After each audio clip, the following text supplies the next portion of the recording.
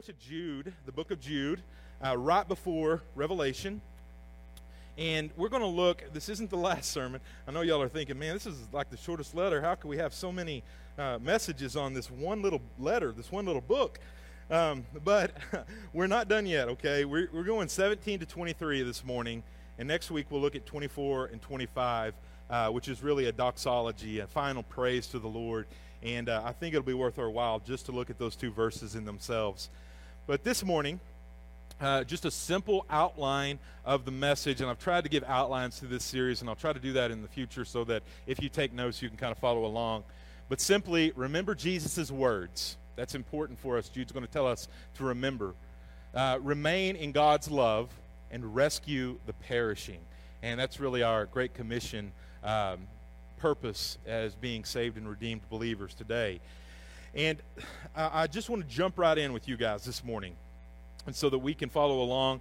I know Mike said, hey, too many notes, man, so I don't know if you cut my notes out or not, man, but hey, whatever you did is okay. I want you guys to be able to follow and grasp what I say, because I do know that sometimes I talk a little bit fast.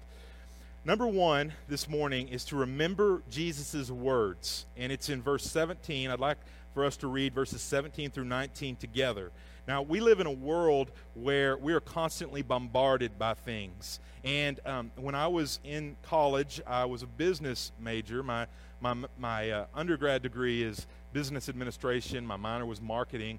And back then, years ago, there was a number that you set to say, this is how many times it has to be put before a person's eyes, how many times the person has to be bombarded by it, whether through radio, through television, through billboards, through flyers in the mail, that they're going to take notice of something. And we know that we have short attention spans, especially in America. And so it's imperative, especially as believers, that we remember something. Above all things, that we remember the words of our Lord, because that's what we're supposed to be living by. And so you can never read the Bible enough. You can never read the Bible too much. You can never go back and recall the words of Jesus. And this is what Jude's going to tell us here. Look with me, verse 17. But you must remember. That's the imperative command. Beloved. He's speaking to you. He's speaking to me. He's speaking to Christians, to believers. But you must remember, beloved, the predictions of the apostles of our Lord Jesus Christ. They said to you, in the last time there will be scoffers, mockers, following their own ungodly passions and desires. It is these who cause divisions, worldly people, devoid of the Spirit. Would you pray with me? Lord, we live in a country today that it seems like that very verse is just a prediction of what we're living through. That there are all kinds of divisions, not just politically, God. I pray that in our church today, Lord, that we don't take up lines against political parties, Lord, that whether we're Republican, whether we're Democrat, Lord, that we don't hate one another, God, that we would please look to our sovereign, supreme love, the first thing that binds us, that we're Jesus Christ's beloved, that we're yours, God, that we're children of the living God. Lord, the divisions in this nation aren't just political, they're racial. There's so many things, Lord God, that separate us, God, but there is something more beautiful that unites us, and that is you and your Son. And Lord, we know that this world is filled with worldly people. God, we were once worldly people. I pray that we don't forget that we remember what you delivered us from, that you saved us and redeemed us, and now we're not to live that way any longer, but we're to live for a heavenly kingdom, for your glory and honor. And God, that we would never be mistaken for people who are devoid of the Holy Spirit, that people would see us and know us through our language, through our messages, Lord God, through our lives, that they would know that we're Christians, Lord God, and they know us by that we have love. Lord, we pray that this church shines brightly, God, that people would see us and know us and come to know you better because of that. And God, we pray you'll bless this message to help us to remember its words, to charge us, to convict us, Lord God, and to make us go out and be doers of the word, Lord. We ask this in Jesus' precious name. Amen.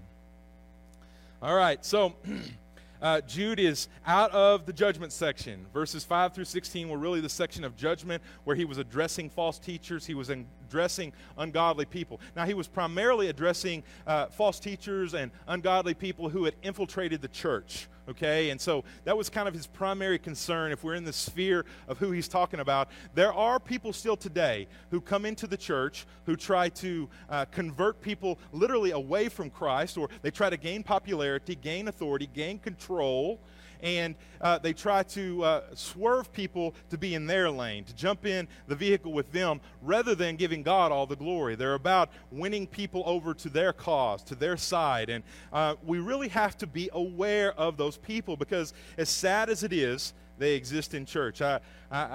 Cody, I remember Cody saying, Cody is one of our nominating committee people, and Cody would say, I can't think of the word. That's a weird phrase anyway. Cody said, why would anybody in the church want control? You know, I mean, and seriously, why?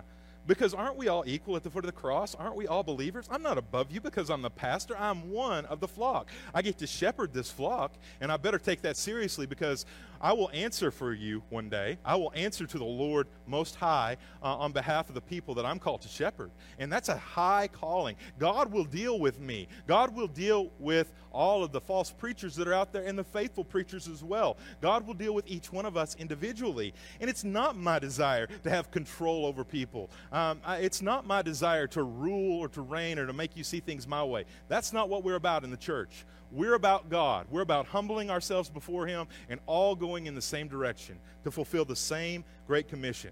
And so in the early church, heresy or a false teaching caused a lot of problems, but it also brought a lot of blessings, because out of problems, when we seek the Lord, blessings follow. After the storm, there's a rainbow. There's a promise. There are good things. God causes all things to work together for the good of those who love Him and who are called according to His purposes. And one of the good things that came out of all this false teaching was the idea that these early Christians thought more clearly about Jesus. They guarded the truth more closely. They would pray more fervently. Man, when something's wrong in our lives, where do we go? We seek the Lord. We pray to God. We dig into our faith. And it also caused the early church to identify what was Scripture and what was not. Because there's lots of junk floating out there that's philosophy, that's human teaching, and we're prone to, like fish, to bite that hook and to swallow it whole. But we have to know the truth of God's Word to know what is error. We have to know what's righteous to know what is evil. We have to know what's blessed so that we avoid the sin of it all. And so, in order for us to be healthy Christians, we have to seek God's wisdom. Man, that's the simplest statement ever, but it's harder to live. And that's what Jude is telling us in these verses, in this passage today. To seek God's wisdom, we do three things. We remember Jesus' words. We literally hide them in our heart. We remain in God's love, that is to abide. And we rescue the perishing. We fulfill the Great Commission. We're about seeking the lost like Jesus was. And so Jude has shifted gears out of this passage from verse 16 to verse 17 where we are today. He's no longer addressing and really speaking to these false teachers and the ungodly. He's talking to the beloved. He's talking to believers, the beloved of God. He's talking to us as Christians. And we're to remember two important truths in this passage when we're remembering Jesus' words. That He predicted that these false teachers would emerge in the last days so that we'd be warned. He also, number two, showed us the practices of these false teachers so we would know what to look for and what to avoid. And so these promises of God, He's given us already. Jesus Himself, throughout the New Testament, warned us about mockers and scoffers. Matthew 7, Matthew 24, Peter warned us.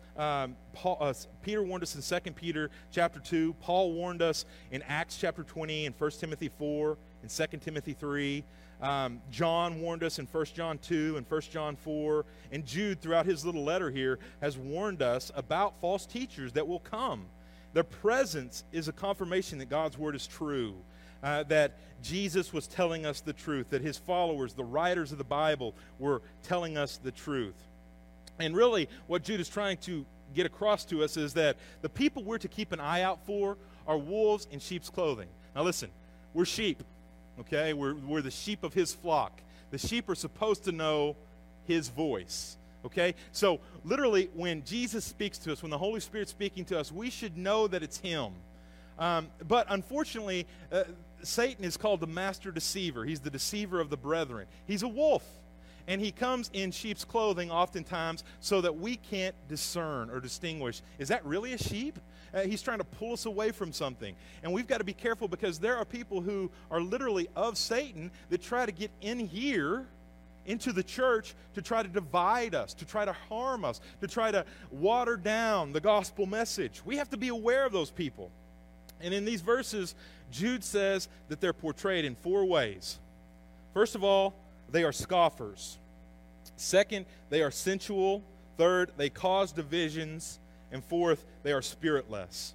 And I just want to talk to you real quick about what those things mean. Because when you're looking to see if somebody is really a sheep or they're just a wolf with sheep's clothes on, they give the appearance of a sheep, these are how we tell the difference. First of all, a scoffer. When you see somebody in the church, this is really primarily what we're talking about. When they are representative of Jesus, when they're giving a preaching program or a worship program, or they're writing a Christian or a spiritual book, or they're writing blogs, or they're giving podcasts, and they say that we are Christians, and you hear these things that are different from this message of the gospel, our ears need to perk up. Our eyes need to be open, and we need to be aware of those people. So first of all, they're scoffers. That is that they mock or pour scorn on faith. They make fun of it. They scoff at the virgin birth. They say that the rapture isn't real, that Jesus isn't really returning, that we're foolish for believing those things. They joke about God's righteousness. They don't respect his name. They use his name in jest. They sneer or make light of God's holiness and his righteousness. They dismiss the Bible, saying that it's not true, that it's not inerrant, that it's not perfect. They will do all sorts of things to take away from the glory of God, from his deity and worthiness. They will dismiss his praise. So be careful of those people. Secondly, they're sensual. Really what this means is that they're worldly Christians, or they're worldly in this sense, okay? And they speak and act out of ungodly passions. Their Lord is lust, and they're ruled by selfish desires. Man, if you see people that are just pulling away, that are trying to lead you to follow them, to get in their camp rather than Jesus' camp, that's a clear red flag. Third, they cause divisions. Satan himself loves to cause divisions. He loves to divide and conquer. And so these type of people will come into a church and they will try to tear apart anything that's united. They'll promote chaos. In a short time, they can destroy and destabilize what may have taken generations to build up. And guys, I don't just say that that's in the church, that's in the world today. We see things in our country right now under this, we don't have to look under a microscope even. We see it on a general level where people are causing divisions, causing chaos, stirring up strife, trying to divide.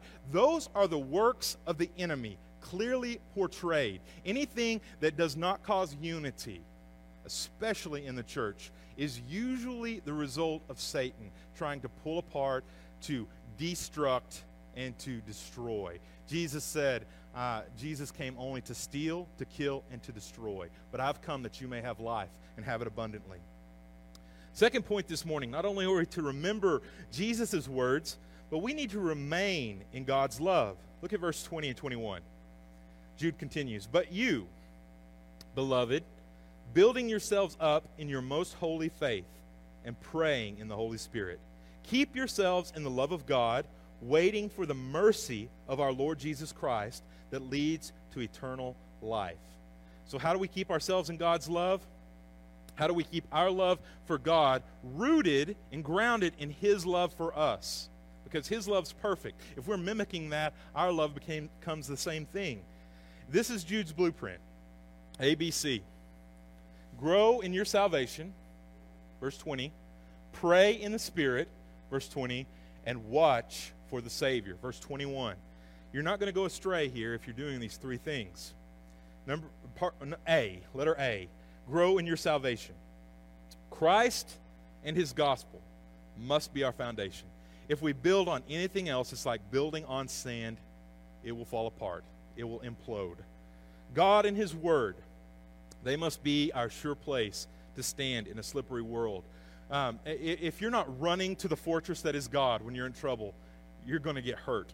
okay? If we don't look to the Lord and say, you're my strength, you're my solace, you're my help in time of need. When I'm in distress, God, you are my deliverer. You're the perfect promise. You're the one that I need. Guys, that's where we always need to be running to. And since we live in a world that's full of despair and despicable things, God should constantly be the deliverer we're running to and seeking.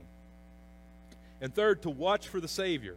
And so, I'm sorry, as we learn the Scriptures, as we understand their life-giving truth, we're strengthened and built up. We grow, we mature.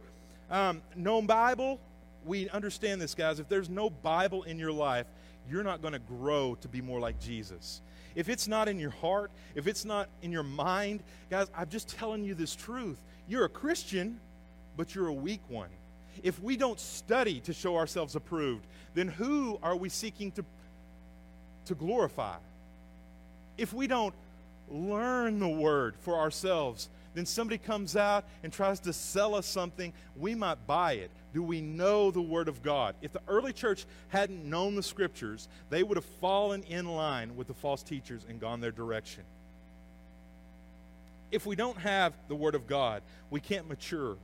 If we don't have the gospel, if that isn't the basis for what we're trying to do, we will not receive God's best in our lives. Man, we eat, we drink, we breathe physically. And the same is true spiritually, that we must be ingesting, that is taking in God's truth, God's word, and we must be digesting it for our bodies to get strong, for our minds and our spirits to grow. The second thing we're to do is to pray in the Spirit. Ephesians 6:18.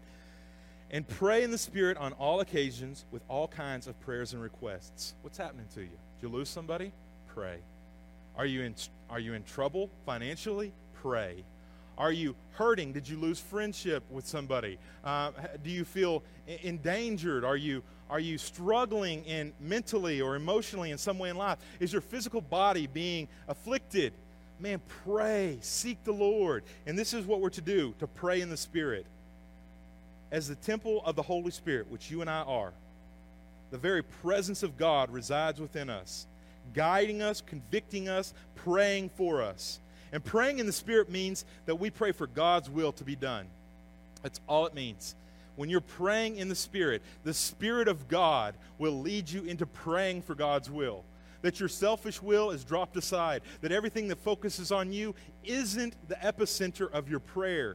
That you begin to think of others who are in distress, others that are hurting, others that are in tragic places or in storms of life. And you begin to deeply develop this sense of God leading you. And it's His Spirit that's within you, helping you to pray as you ought, even in moments where you don't have words to speak. And it just comes out as a groan or a cry or a whimper, and the Holy Spirit is forming those words and taking them to the Father.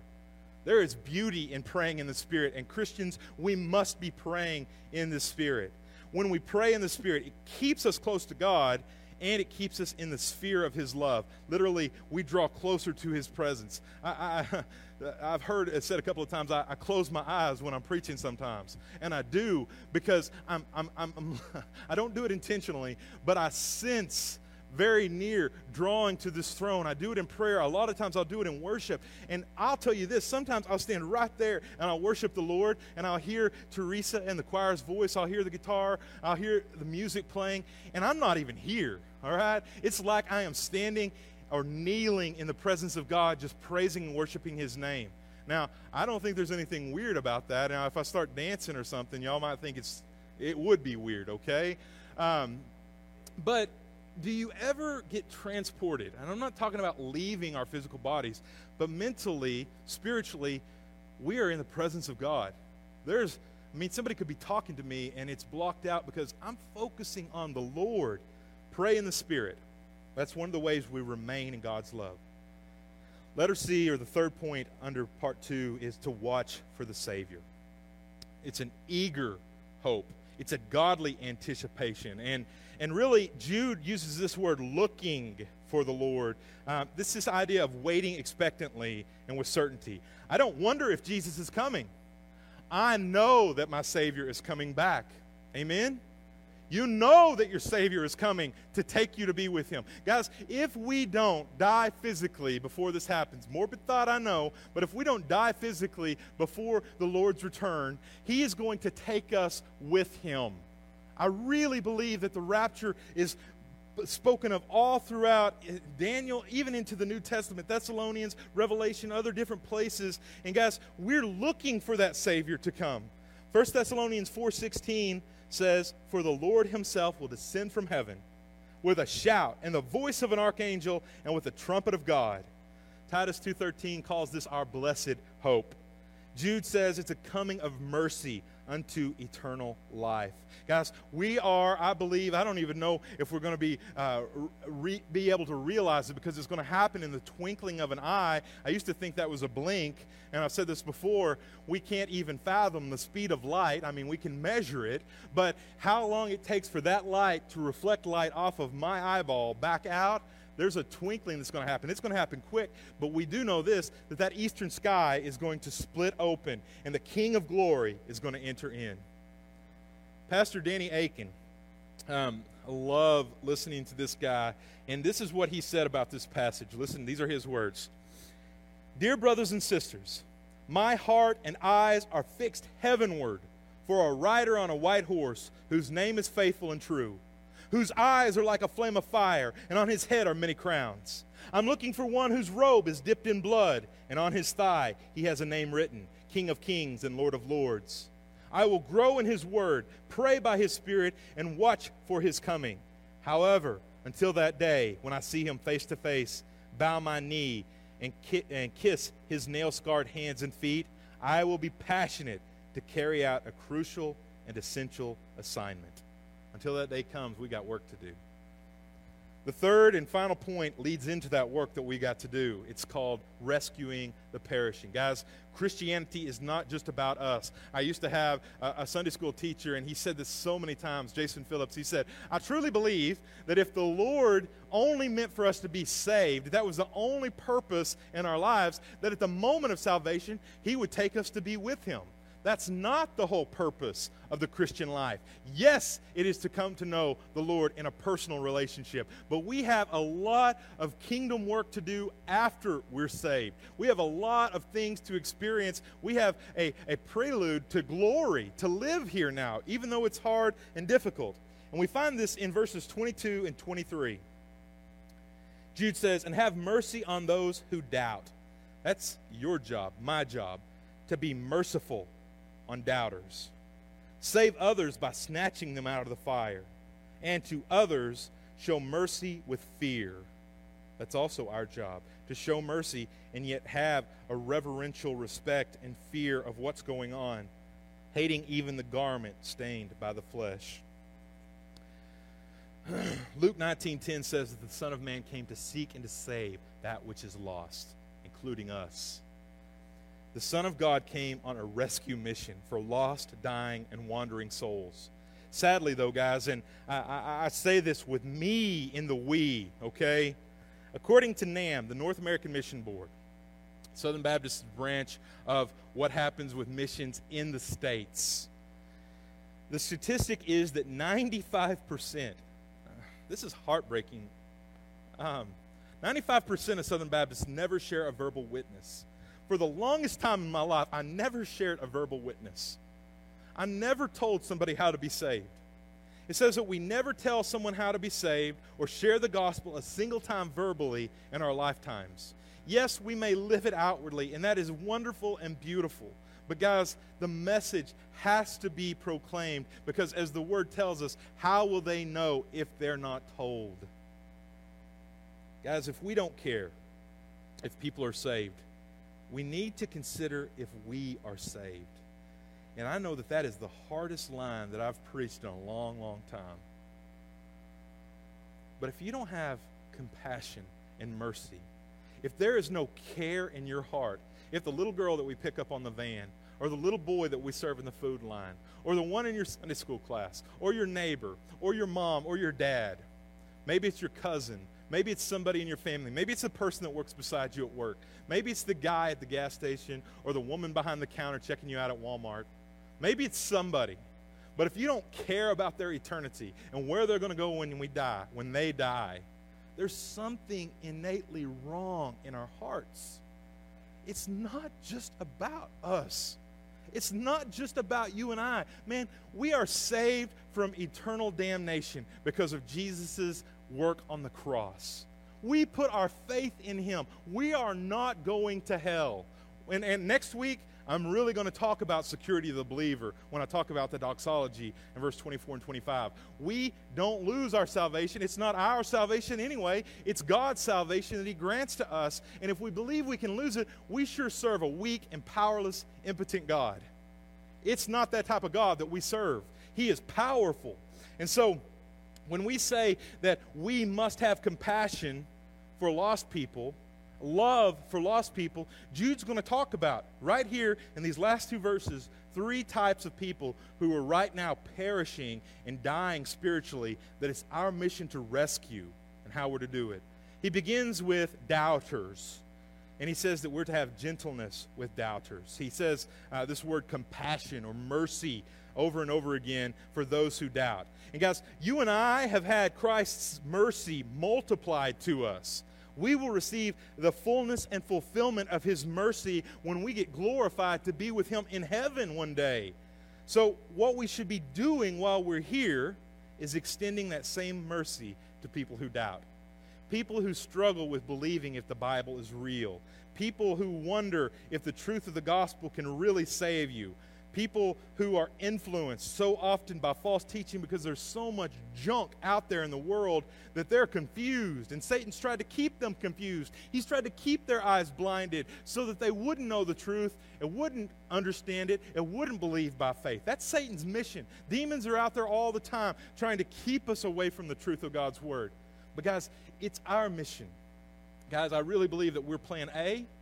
I really believe that Jesus died. He spent 33 years in formation, and he spent thousands before that, even from eternity past, establishing the law, showing that the law was insufficient to save a man because our works aren't enough, bringing Jesus into the world. He lived a sinless, perfect life for 33 and a half years. He died on the cross. He was the Lamb of God. He was fully God, fully man. He was sinless and perfect. He was the Son of Man, in that he came from Mary, but he was the Son of God, in that his father was of a sinless origin. He brought him together, lived a life that was so perfect and righteous that only his death, none of ours, none in history, none in the future, could fulfill and satiate, satisfy God's judgment and righteousness. That Jesus would willingly go to the cross and be crucified and die is what gave us the chance of eternal life. Jesus is the one who filled the gap. He's the one who pledged himself to make us right with God, to give us peace with God, to bring us back in relationship with God. He's the one. We weren't just sick sinners, guys. We were dead in our trespasses and sin. And God had to bring us to life spiritually through Jesus Christ alone. That is what happens when we place simple childlike faith in the Son of God. And I say, God, forgive me of my sins. God, I need Jesus Christ. I pray that you would save my soul. And something radically happens in the heavenlies where we are no longer our own. The old man and the old woman die and pass away. We are filled with the Spirit of God, never to be lost. We leak it sometimes, but we don't lose that Spirit because it's the pledge, the guarantee of our salvation that he has sealed us with unto the day of redemption. And we are one day going to be caught up with him and spend an eternity in heaven in his glory. We will be invited to the marriage feast of the Lamb, and he is going to call us his own. We will cast our crowns at his feet and praise him forever, all to his glorious name. God is good, and he'll save anybody, no matter how wretched or pitiful they are. He saved me, he saved you, and we were worms, as the Bible describes it. Our best was as filthy rags before him. And so, guys, when I say that we need to look at doubters, we were once doubters. We were once scoffers. We once didn't believe. If we would put ourselves back in the shoes of countless people who are on that broad road to destruction, we would feel for them and think, I was there once. I wish they had what I have now. I wish they knew the Savior I know. I wish when I go to a funeral or preach a message at somebody's gravesite or do a memorial service that all people that are there would have the same hope and same knowledge of God that I have in him, knowing that this isn't the end for them, that there's something greater to come. Because of that gentleness we're supposed to work with towards believers. Guys, we have to move with urgency. Jude says that these are the last days. These folks that are deceived are so close to hell's fires and so close to judgment that Jude says to save them as if by snatching them out of the flame. Jude's calling for urgent action and decisive action on our part. It's almost too late. They're almost too far gone. But there's still time to rescue them if we'll act now. Guys, I'm not talking about waiting until 2021 when everybody removes their masks, or November 3rd, or whenever it's going to happen. I'm not talking about waiting till this fall when we feel like we've got the Bible under grasp a little bit more, or when we've cleaned ourselves up just a little bit, or we've made ourselves just a little bit more righteous, or one day when the time is right, I'm going to tell them. I'm talking about now. Telling people about Christ now.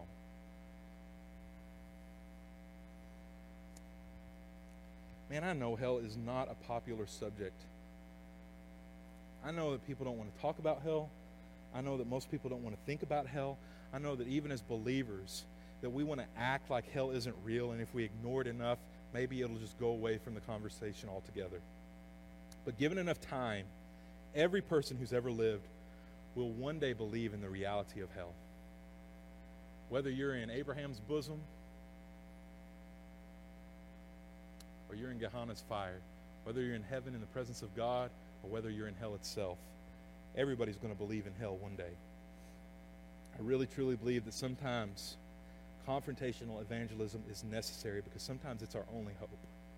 We may put it off and put it off and put it off and put it off because we don't want to have that conversation. I realize what it is to witness to my family because I've witnessed to my grandmother, I've witnessed to my grandfather, I've witnessed to my mother, I've witnessed to my father, I've witnessed to my other grandmother, I've witnessed to people in my family, I've witnessed to my uncle. I've told them, it's not because I'm a preacher, I have something special about me. Long before I was a preacher, I was 17 years old and so pathetic in my knowledge of Scripture. And I would tell my grandma, Grandma, do you know that if you were to die today, that you'd go to heaven? Well, Shug, no, I don't. Shug. 17 years old, didn't know what I was doing. I ain't got no clue idea. And I said, well, can we pray together? And sitting at that table in their tiny little home in Kibler, Arkansas, my grandma prayed to receive Jesus. I was so unsure of myself if she was really saved. I get it when people say, I don't know how to witness to my family. I went and talked to my pastor, Brother Sid, and I said, Brother Sid, I think my grandma accepted Jesus. I said, would you make sure? Like the pastor's the one that comes and makes totally sure that the salvation's good or not. Looks good, man. Check, double stamp. My granny was saved. She was saved because she called out. I mean, she was 72 years old. She was dying of cancer, and I knew it was coming, and I knew that time had to be acted with urgency. That's Naomi Dolores Gregory. Born May 10th. I don't even know what year. I know that I was born on May 9th, and I used to celebrate my birthday with my granny every year growing up. And then after my granny passed away, I married a girl that was born on the same day as her, May 10th. And now we get to celebrate our birthdays again together. I know this, guys, beyond a shadow of a doubt, because of the faith that my grandmother placed in Jesus Christ, that one day I am going to see her again. I know that every person, based on the promise of God, that places their faith in Jesus Christ will be in His presence eternally. But I also know this, that if you deny Him, reject Him, and refuse to believe, that you will be cast out of His presence for eternity. Guys, we have to tell people that hell is real because we also have to contradict that with the idea that heaven is real, that God is good, that faith works, that they can be saved and forgiven. And doing all of this, I'm just going to jump through this last part because we have to take caution with the defiled. There are some people that are so corrupt that even though we should still try to reach them and we must pray for them, we have to be careful if they're down there and they're willing to pull us down into the pit with them, that when we reach to try to grab them, that we don't fall down with them, that our lives don't become mixed with theirs and we look and act and become like the corrupted, like the sinful, like the ungodly.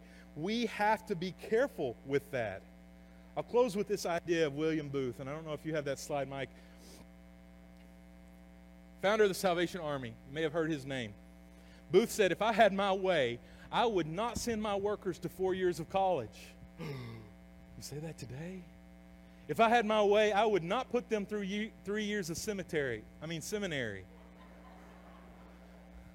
If I had my way, I would put all of my workers in hell for 5 minutes. That would be the best theological training they could ever receive.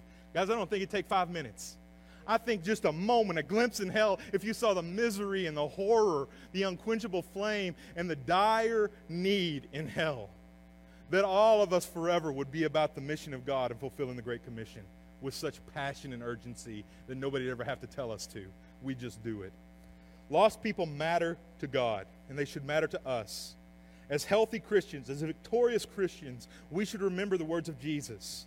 Remain in his love. Grow in our salvation.